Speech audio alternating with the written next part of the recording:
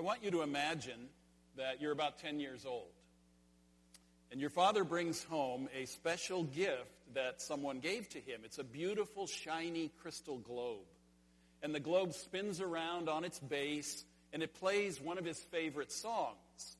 Well, your dad proudly shows you how it works. He grabs it by the base and slowly winds it counterclockwise and then releases it and lets it play clockwise with this beautiful music. And he tells you, you can touch it, but don't wind it up because you might break it. About a week later, while your dad is at work, can you see what's coming? You get the globe, you bring it to your room, and even though you heard your dad say, don't wind it up, you decide to wind it up anyway. You give it a little twist, let it play. It only plays about 5 seconds, not very satisfying. So you give it another twist, and then another, and another, and another, and snap, it breaks. The globe separates from the base. You try desperately to put the pieces back together. You force the pieces together. You try to tape them. You try to glue them. Nothing works. Finally, you're staring at this globe, this broken globe, and you realize that it is broken beyond any repair you can do. So what do? You go into the closet in your bedroom, shut the door, and hide.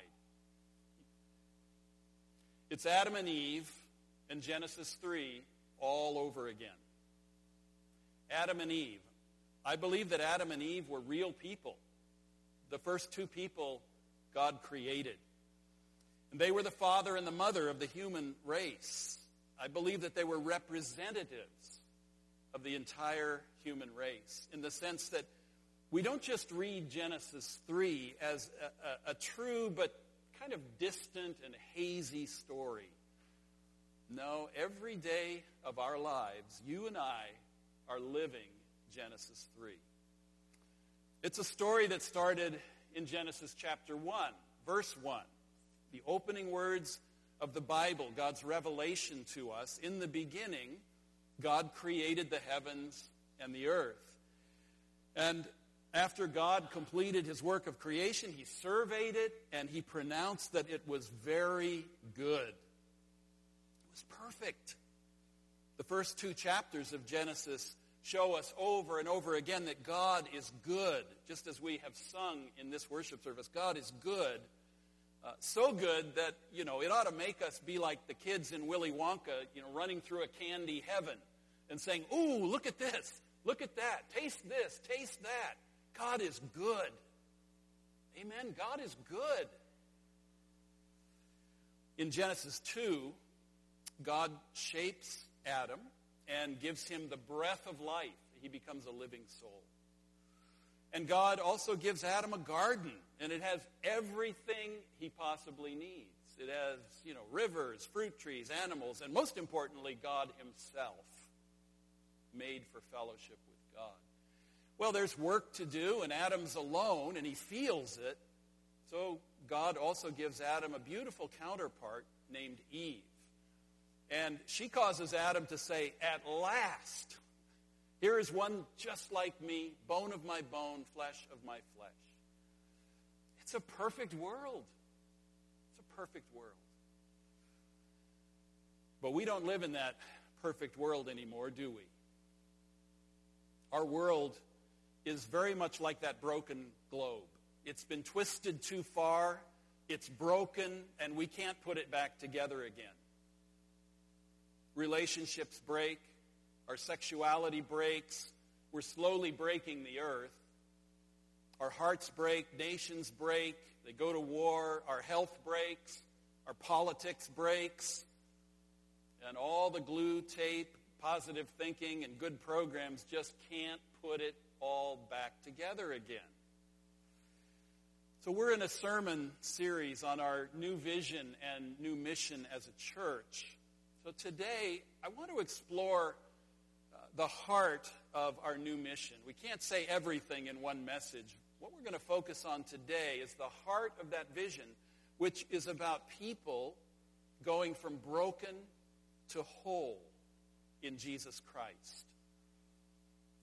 here's our vision. We've been talking about it in our congregational meetings. Our vision as we look forward by God's grace is to be a thriving family in the city where the broken from all nations are made alive and whole, finding hope and purpose in Jesus. That's our vision. The title of the message today is The Story of Our World. It's kind of a big picture message. The story of our world, from whole to broken to whole again. Is it possible? You look at all the brokenness within you and around you. Is it possible? And we go from broken to whole again. I want to explore a couple of questions today. One is, how did we get here? How did we get to be so broken? How did our world get to be so broken? And is there any hope for us? And if there is, what is it? So our text today is Genesis chapter 3. I'm going to read just the first 10 verses, but I'll be making references to other verses in chapter 3 and into chapter 2. But follow along as I read, as the words are up on screen. This is the word of God. Now the serpent was more crafty than any of the wild animals the Lord God had made.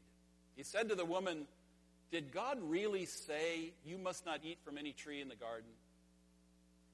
The woman said to the serpent, "We may eat fruit from the trees in the garden, but God did say you must not eat fruit from the tree that is in the middle of the garden, and you must not touch it, or you will die." "You will not certainly die," the serpent said to the woman, "for God knows that when you eat from it, your eyes will be opened, and you will be like God, knowing good and evil." When the woman saw that the fruit of the tree was good for food and pleasing to the eye and also desirable for gaining wisdom, she took some and ate it.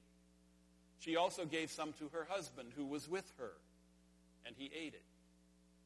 Then the eyes of both of them were opened, and they realized they were naked. So they sewed fig leaves together and made coverings for themselves. Then the man and his wife heard the sound of the Lord God as he was walking in the garden in the cool of the day, and they hid from the Lord God among the trees of the garden. But the Lord God called to the man, "Where are you?" He answered, "I heard you in the garden, and I was afraid because I was naked, so I hid." I want us to look at several things from this passage of Scripture today as we think about broken, made whole. Is it possible? And you'll find an outline on the back of your bulletin on the sermon notes page if you want to follow along and jot any notes. The first thing I want us to think about is the rejection of God's goodness. The rejection of God's goodness. That is what is unfolding in this passage. The serpent shows up, and he's crafty. He's good at what he does. In other words, he's good at the art of seduction. He is a master at the art of seduction.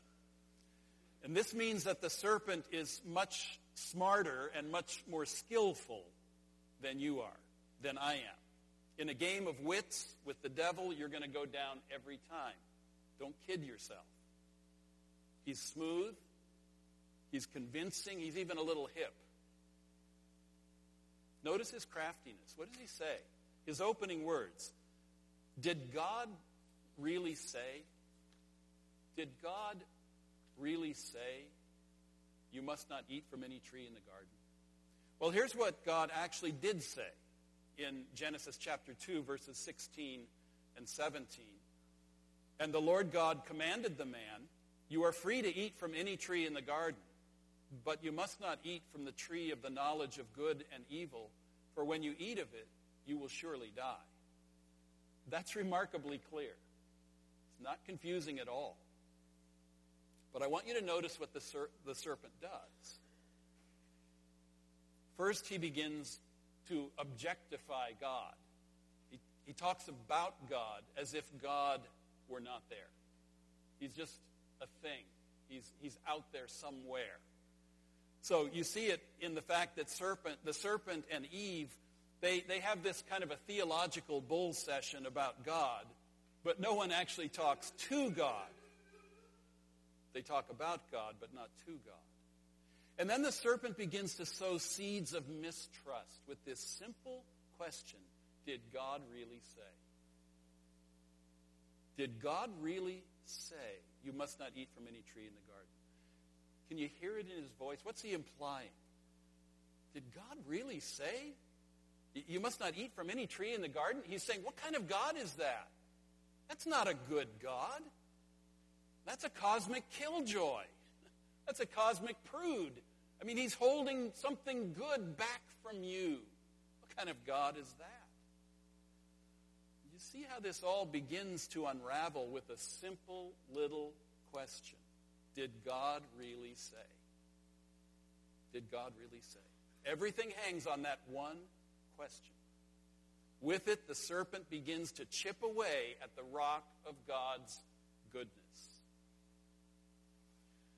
It's the central question behind the story of Genesis, behind the story of our world, behind the story of your life, my life, and every life. Will I trust God, or will I turn away from God? For the follower of Christ, this is really the taproot of every broken place and every disorder of the human soul. Can I trust God? Can I take God at his word? For example, in the Bible, Jesus said, I am the bread of life. He who comes to me will never go hungry. Can I trust that?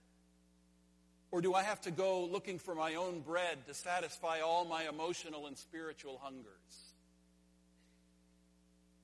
The Bible says, cast all your anxiety on him because he cares for you. Can I trust that? Or do I need to find another place to bring my cares and my anxieties?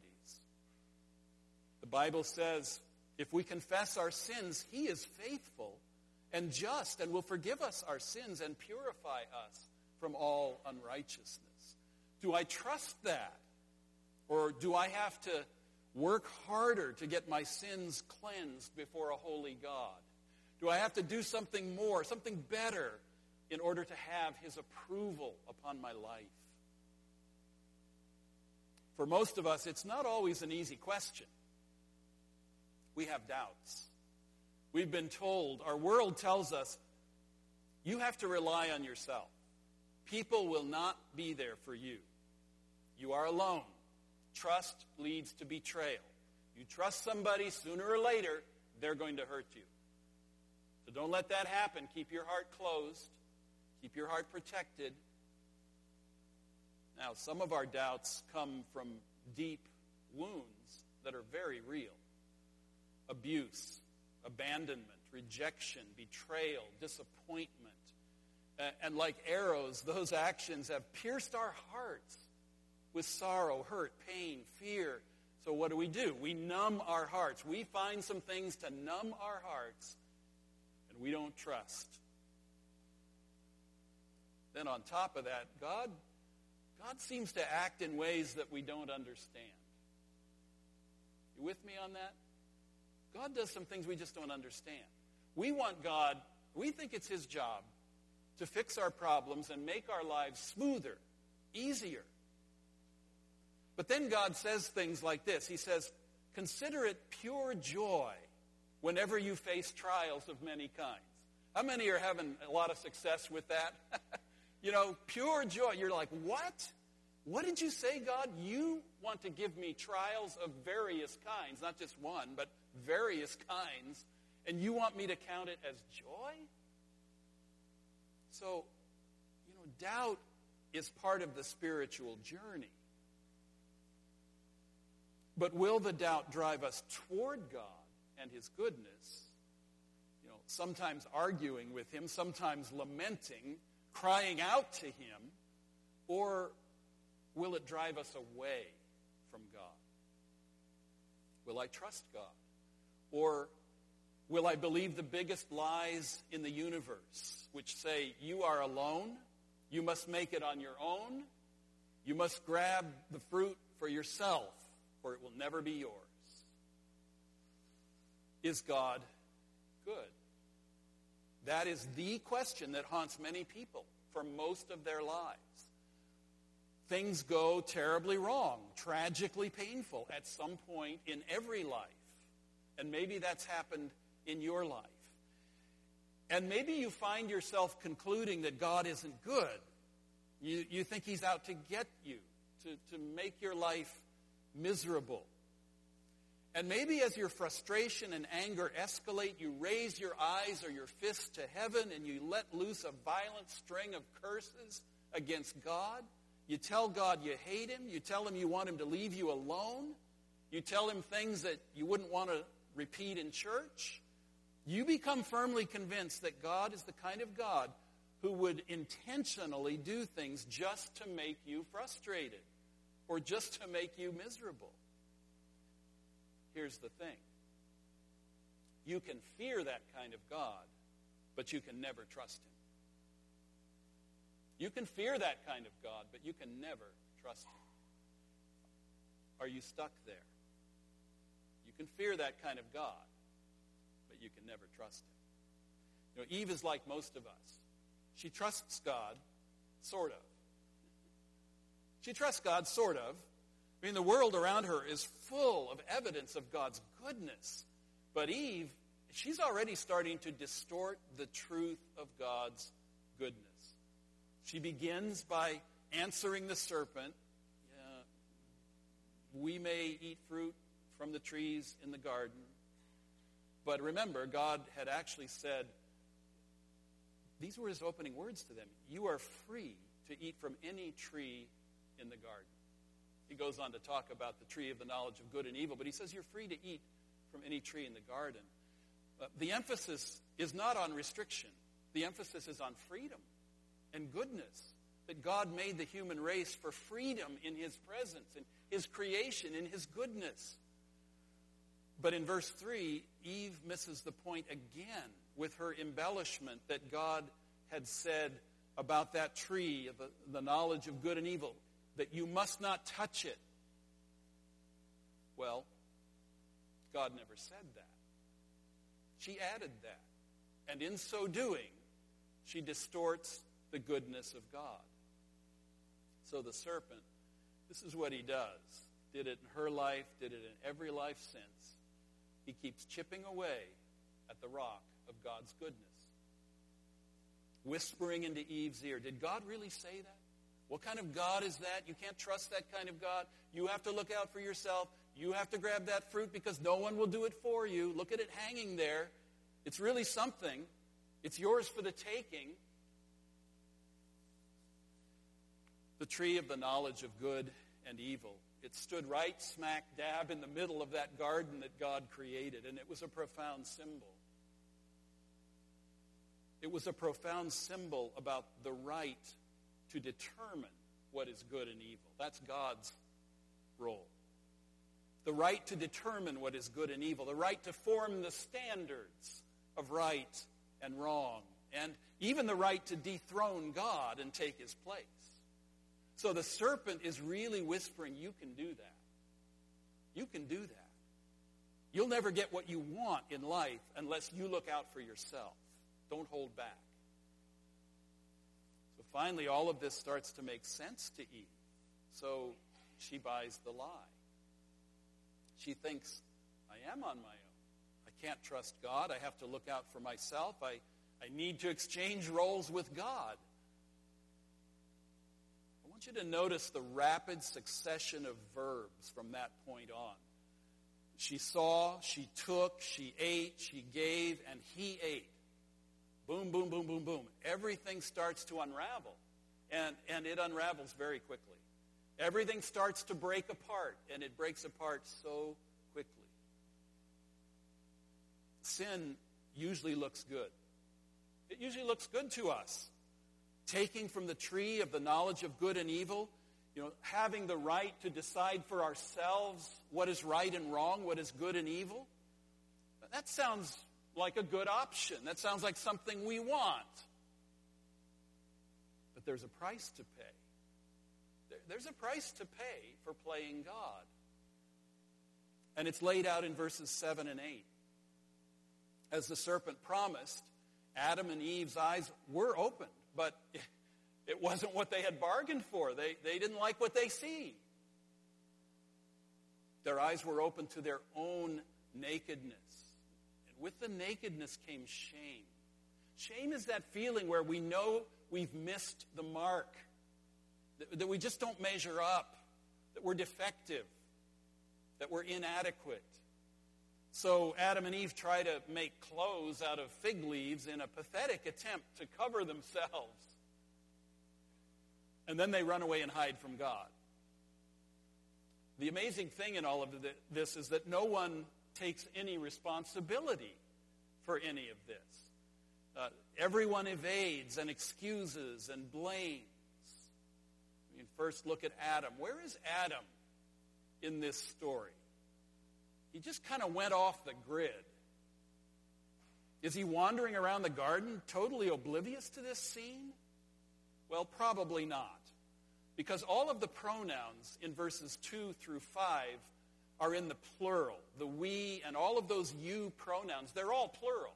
It's as if it's saying you all or you both, plural. So it's addressed to both of them. And verse 6 says that he was with her. So after Eve ate the fruit, Adam, he was right there. He's watching his wife.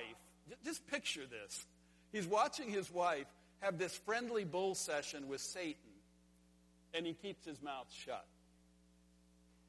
He's a nice guy. He's a sensitive guy, right?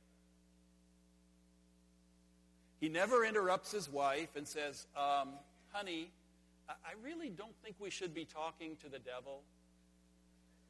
Nor does he say, Evie Pooh, I don't mean to correct, but actually that's not quite what God said. Human history, humanity is going down the cosmic toilet, and Adam stands to the side and looks the other way. Why didn't he do something?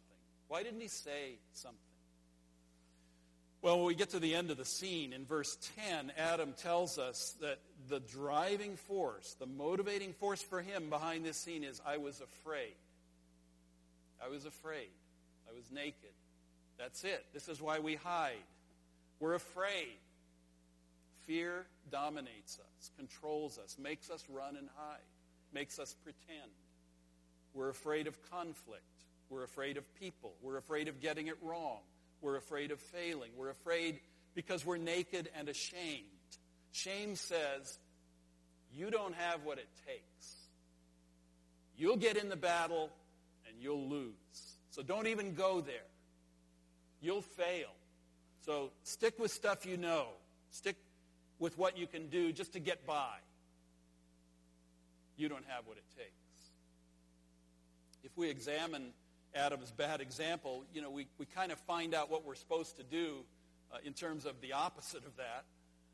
In terms of Genesis 3, we're supposed to stand between the serpent and our family, our people.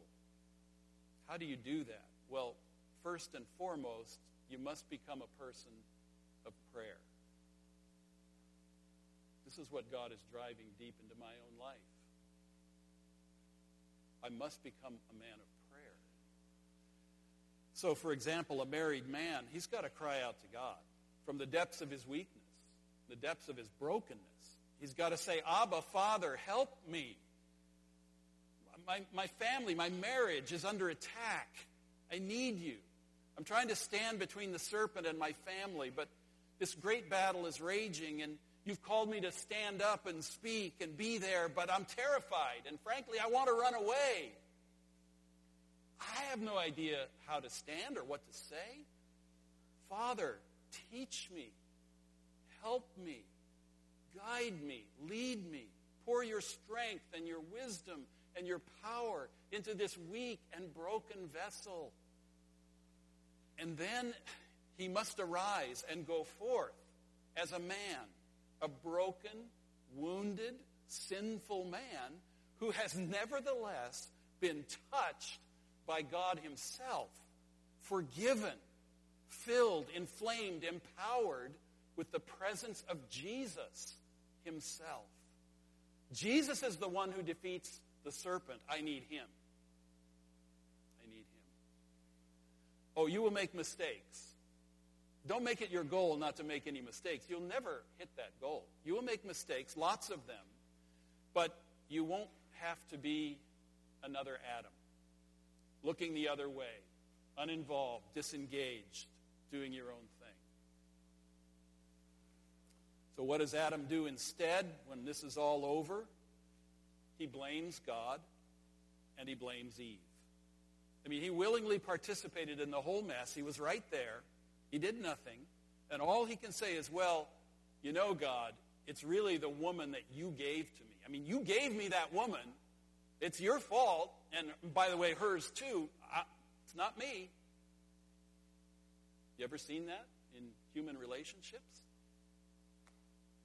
It's as old as the garden. He doesn't own any of it. He just gets defensive. Eve isn't much better.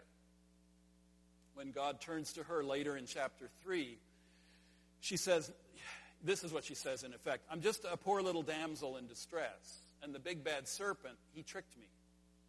He tricked me. My worthless husband, he just checked out. I can never rely on him to be the spiritual leader of our home or for anything else that really matters. Now, technically, that's all partially true. But the serpent deceived her because she was already distorting the truth of God's goodness. She did that all by herself. She invited the devil in for a nice chat. She wanted that forbidden fruit. So Eve is like all of us. We're surrounded by beauty, by the goodness of God, God's amazing provision. But the one thing she really wants, that tree right in the middle of the garden, that is denied her. I want you to think about that. That one thing that we think we really need, a date, a husband who really listens to me like my girlfriends or like Dr. Phil, parents who love me and act cool, a dream home, a sexual fling with the airbrushed woman, the perfect body, straight A's, the best job, the star athlete. God denies us. Neither Adam nor Eve take responsibility for what they did, their rebellion against God and his goodness. Both of them are locked into blame games, excuses, defensiveness. In marriage counseling, this is called a cycle of negativity. And once that cycle gets revved up in a relationship, it could be marriage or any relationship, no one wants to admit or accept responsibility. And this is the beginning of the world's terrible brokenness. The brokenness that shows up in every life and in every corner of the world. It's a mess. We're a mess. The world's a mess. In the midst of God's good creation, there's this pattern that begins. It's a downward spiral of brokenness.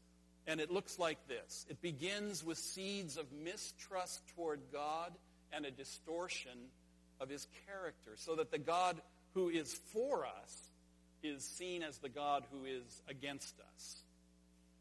This leads to an acceptance of this great cosmic lie. You are on your own. You are on your own.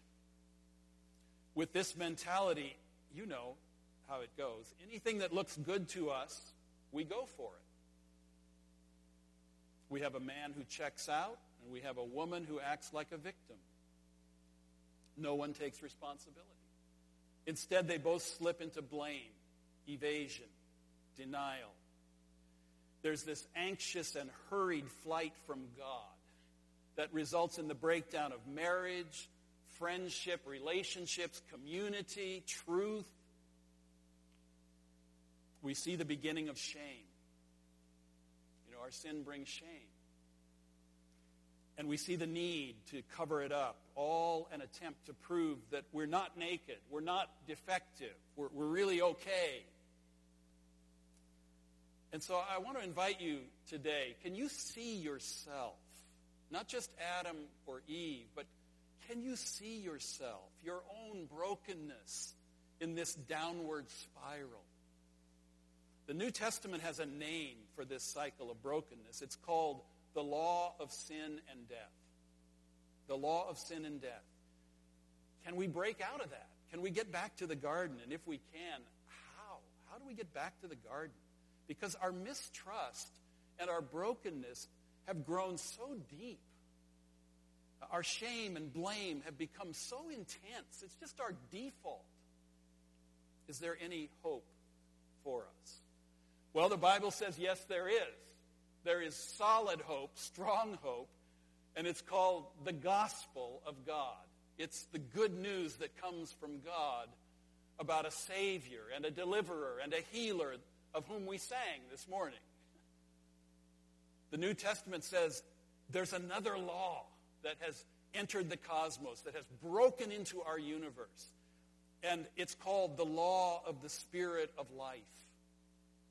Romans 8, 1 and 2 puts it like this. Therefore, there is now no condemnation for those who are in Christ Jesus, because through Christ Jesus, the law of the Spirit of life set me free from the law of sin and death.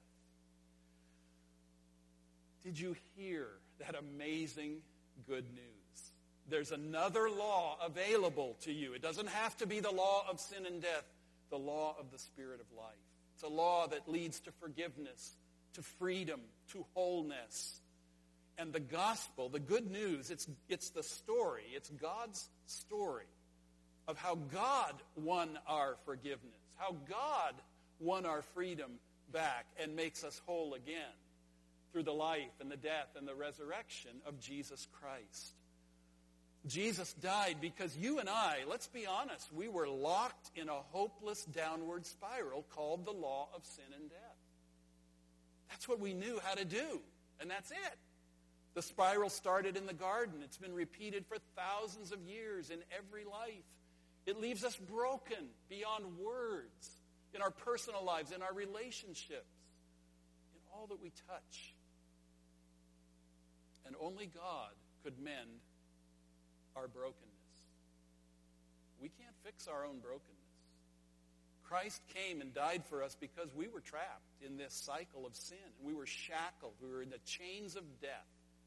And we were broken beyond any repair that we could do. But Christ came. Jesus came as a warrior to fight for you, better than Superman or Spider-Man or Batman or Jack Bauer or whoever, to set you free from the law of sin and death, to make you alive, to make you whole. He lived and died and rose again so that you could call out to him, Lord Jesus, I need you. You're the one, the only one. I believe that you are the one who can set me free from the law of sin and death. I believe that you took my sin upon your shoulders and carried it to that cross. I believe that your death brought about the death of death. The Spirit of life reigns. I believe that you can take me from condemned to forgiven, from death to life, from broken to whole. Jesus, I need you. I trust you. So what does that mean? It means so many things. It means I can trust God because God is showing that he's really for me. He's not against me. He sent me Jesus. It means that God's heart toward me is always good and kind and compassionate. I can rest in his fatherly heart of goodness toward me. It means that there is no condemnation for those who are in Christ Jesus. That the law of sin and death, it's still there. It's still at work. But it isn't the truest thing about you anymore. It's not the last word on you anymore. It means I can be content with what I have. I don't need to always crave more or better or different. You know, there's just that one thing over there. I can say God is good to me. It means I don't need to check out. And I don't need to act like a victim. It means I don't need to evade responsibilities or blame other people. I can stand before God and say, Father, the law of sin and death, it just gets a hold of me. It drags me down. It breaks me. I need help. Forgive me. Make me whole again. Make the law of the Spirit of life operational in me. It means I don't have to hide behind my shame. I don't have to create some kind of fig leaves to cover my nakedness, because the Bible tells me that, hey, if I'm a follower of Jesus, you know what? I'm already covered. I'm already covered. I'm already clothed with this perfect righteousness of Jesus Christ. There's no fault in that. It means I can give myself away to others in love and service without fear, without resentment, ministering to the poor, the lost, the least, the last, the broken, because that's what God did for me. That's what God did for me, and he will take care of me. It means I can go from broken to whole in Jesus Christ. You can go from broken to whole in Jesus. That's why he came. So when you come to Christ and you place your faith in him, there's this miraculous renewal that the Holy Spirit does in your person. And you're no longer just in the grip of that law of sin and death. Christ has forgiven your sin. Christ has set you free. Live your freedom. Celebrate your freedom. Worship the one who has set you free. And share that freedom. It's a broken world all around us. And we go as broken people who know what it means to be forgiven, to be set free, and to be in that process of healing up and moving from broken to whole because of what Jesus does. So share that freedom. Everybody you know needs that message, that good news. So be a signpost. God wants you to be a signpost of his mercy, his forgiveness, the hope, the purpose, the wholeness that we find in Jesus in the midst of this very sad and broken world. I just want you to remember as you go forth from here that freely you have received, freely give. That's the call on my life and your life and our life as a church. Freely you have received, freely give. Amen.